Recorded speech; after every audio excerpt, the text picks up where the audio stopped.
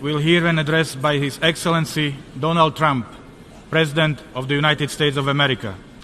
It was an aggressive debut at the UN General Assembly. After welcoming visiting leaders to his hometown of New York, he focused his attention on the Democratic People's Republic of Korea and had choice words for its leader, Kim Jong-un.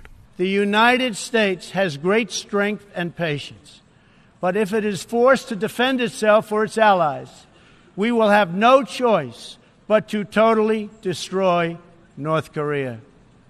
Rocket Man is on a suicide mission for himself and for his regime. The United States is ready, willing, and able, but hopefully this will not be necessary. That's what the United Nations is all about. He accused the Iran government of masking a corrupt dictatorship, calling it an economically depleted rogue state whose chief export is violence and bloodshed. The Iran deal was one of the worst and most one-sided transactions the United States has ever entered into. Frankly, that deal